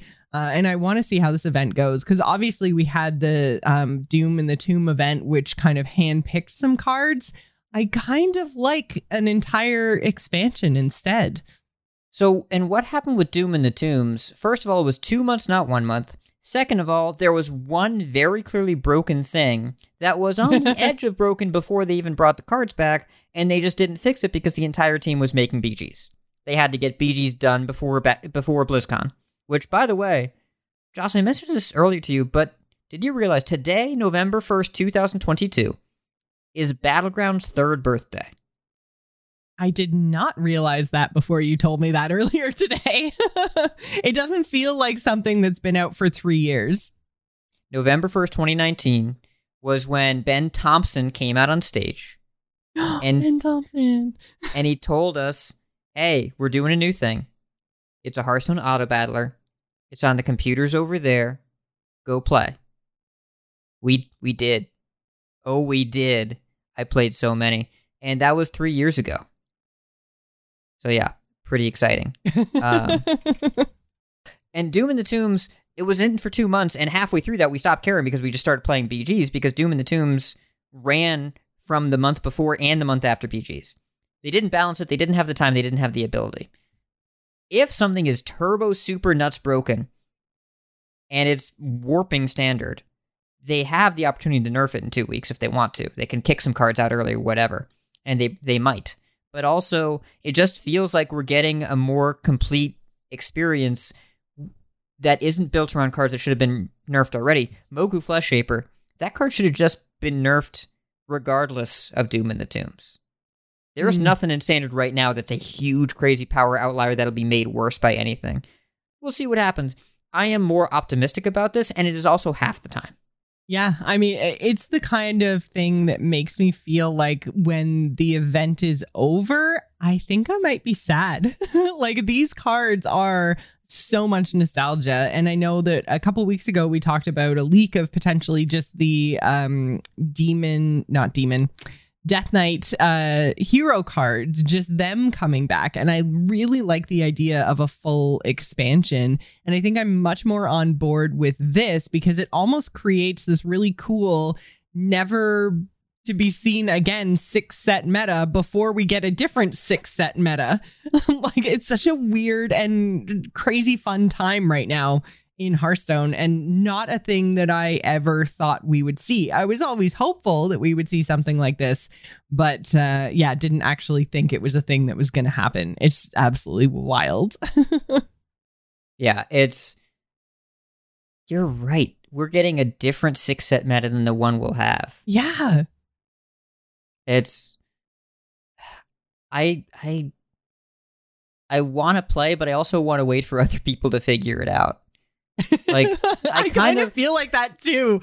Although I bet ladder right now is just absolute insanity. I kind of want to just jump in, not even caring what I'm playing or if I win or lose, just to see what everyone else is playing. Like, what is the new hotness today? I don't know, but I want to. It's... Oh my God. After this episode, I kind of want to turn out all the lights and lay on the floor. That's kind of where I'm at. Is also an option. Like, well, play more games tomorrow. But tonight I kind of just want to... If it was dark and I just laid silently on the floor... That sounds like a Caribbean cruise right now.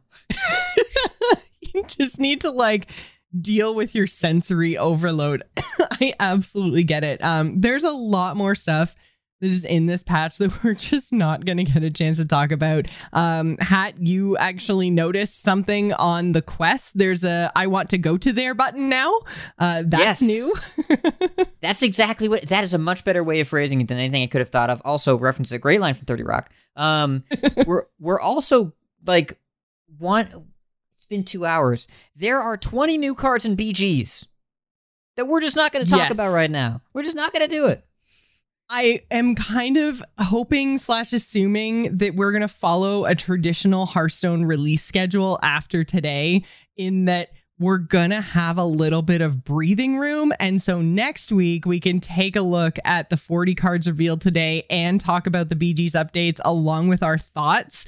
Because when I saw in the patch notes how many updates came to BG's, I was just like, no, I have no time for you. I have no brain capacity. You would forget it. Patch notes. I am done. Like, I was scrolling down the patch notes and I still was only halfway. And I was just like, no, F this. By next week, it looks like there are 2 reveals November 7th, and then 4 on the 8th and 4 on the 9th. We'll be able to cover some of those on the show. And we haven't even talked about cards yet. We want to talk about cards too. Yep. But right now, we're here to give you the news as to what's going on. We got to zoom way out to make sure we can fit it all in so that you feel informed. Absolutely.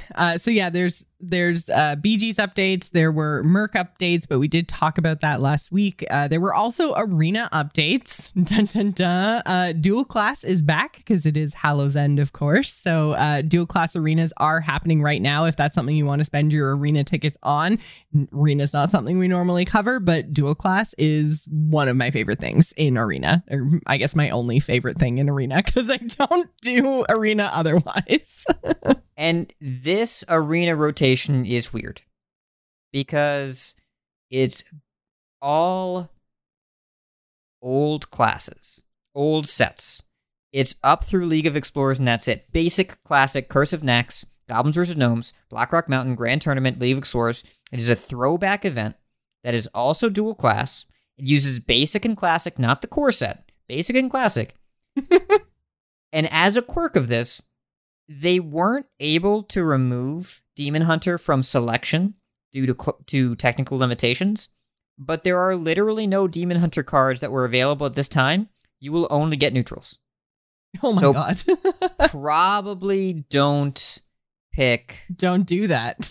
Don't, unless you want to do that, in which case you should do that, but it's likely not competitively optimal, but it's funny.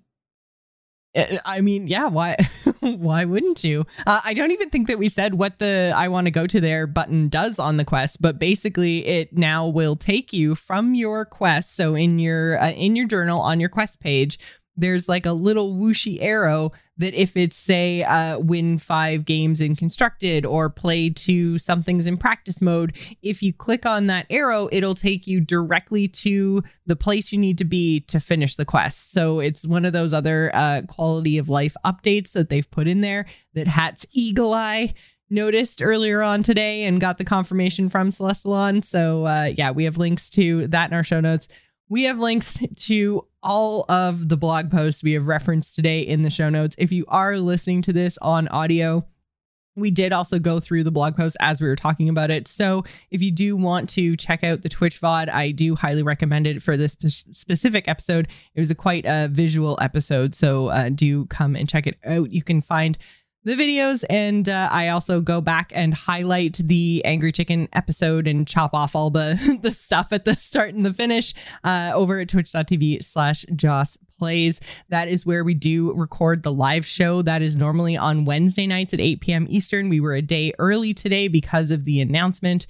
But again, that is twitch.tv/Joce Plays for all the Angry Chicken live episodes. We are also supported by our epic patrons. You can become a TAC patron by going to patreon.com/TAC. Becoming a patron gives you access to the TAC Discord, as well as other perks like a super sweet piece of content that Hat and I dropped yesterday. Go and check it out. Also, thank you to our Patreon producers, Dustin C. and Jarrett F. Thank you so much for supporting the show. The back catalog of TAC can be found over at theangrychicken.com, and you can follow the show on Twitter at TAC Podcast. Hat, where can folks find you talking about all of these announcements? Because I know you're going to do it. You can find me laying in my room on the floor in the dark. But after that's done, I've been tweeting all day. I've been Discording all day. That's probably going to continue. Twitter.com/RidiculousHat is the hub of my content. And then also I'm in all your Hearthstone Discords, and I do 2 other Hearthstone podcasts where I'm going to use the blueprint of this show to talk about the same things with slightly more information later in the week. So that's Coin Concede, where we make the competitive side of the game more accessible to you over at coinconcede.com, and also Vicious Syndicate, where we take a data-driven look at the high-level Legend metagame over at vicioussyndicate.com. Joss, where can people find you, and where can people subscribe to your Extra Life and throw money at it? You can find me on Twitter and Twitch. I'm at Joce Plays. That's JOCE Plays. Also, do go check out The Gamers Inn. That's my general gaming podcast, as Hat mentioned. We are in the middle of our Extra Life campaign right now with our game day happening this Saturday. I am going to be playing for at least 12 hours, going to push for 16, just not sure how my lungs and my voice are going to, kind of live up to that very high expectation. But we're going to play a whole bunch of stuff, all kinds of things. We have Sea of Thieves. We're going to play some Dead by Daylight. We're going to play Splatoon 3. There are so many super fun games that we're going to be playing. Do check it out. Even if you can't come and support the charity, even just being there or sharing the link really helps us out as well. Just kind of spread the word. But if you do want to support us monetarily, we are doing this for Extra Life, for the Children's Miracle Network of Hospitals. We've had, this is, I think, our 12th year doing this charity. We've had a lot of support in the past, and we really appreciate all of you. You can go to bit.ly/TGI Extra Life 2022 to see our team. You can donate to anyone on the team. It all goes to the amazing cause, but we all have our own personal goals as well. All of that stuff will be on the stream on game day. Thanks everybody for all of your amazing support the past years and all of your support so far this year. It's been great already, and it's not even game day. So if you are here, if you're listening to the show live, please do throw the stream a follow, and we will be live with Extra Life Game Day this coming Saturday, November 5th. I'm really, really, really looking forward to it. So again, bit.ly/TGI Extra Life 2022 to support that amazing cause. That's going to do it for us this week. Hat, what a marathon. Oh, thanks so much for being with me and being an amazing co-host. This was really fun. I enjoyed it. And shout out to Celestalon, and also to Blizzard PR, to Fabio and Cynthia and Bori for putting this all together at the last minute. Really, really appreciate everyone doing their part there and helping to make today as great as it was. If you see a Blizzard employee, ask them first if it's okay and then hug them. They probably want it, but if they don't want to be hugged, it's okay. But they deserve a hug. You can hug them emotionally. You get the idea. A lot going on today. Emotional hugs. Yes. All right. That is going to do it for us this week. Thank you guys so much for listening and for being here. Until next time, job's done. Job's done.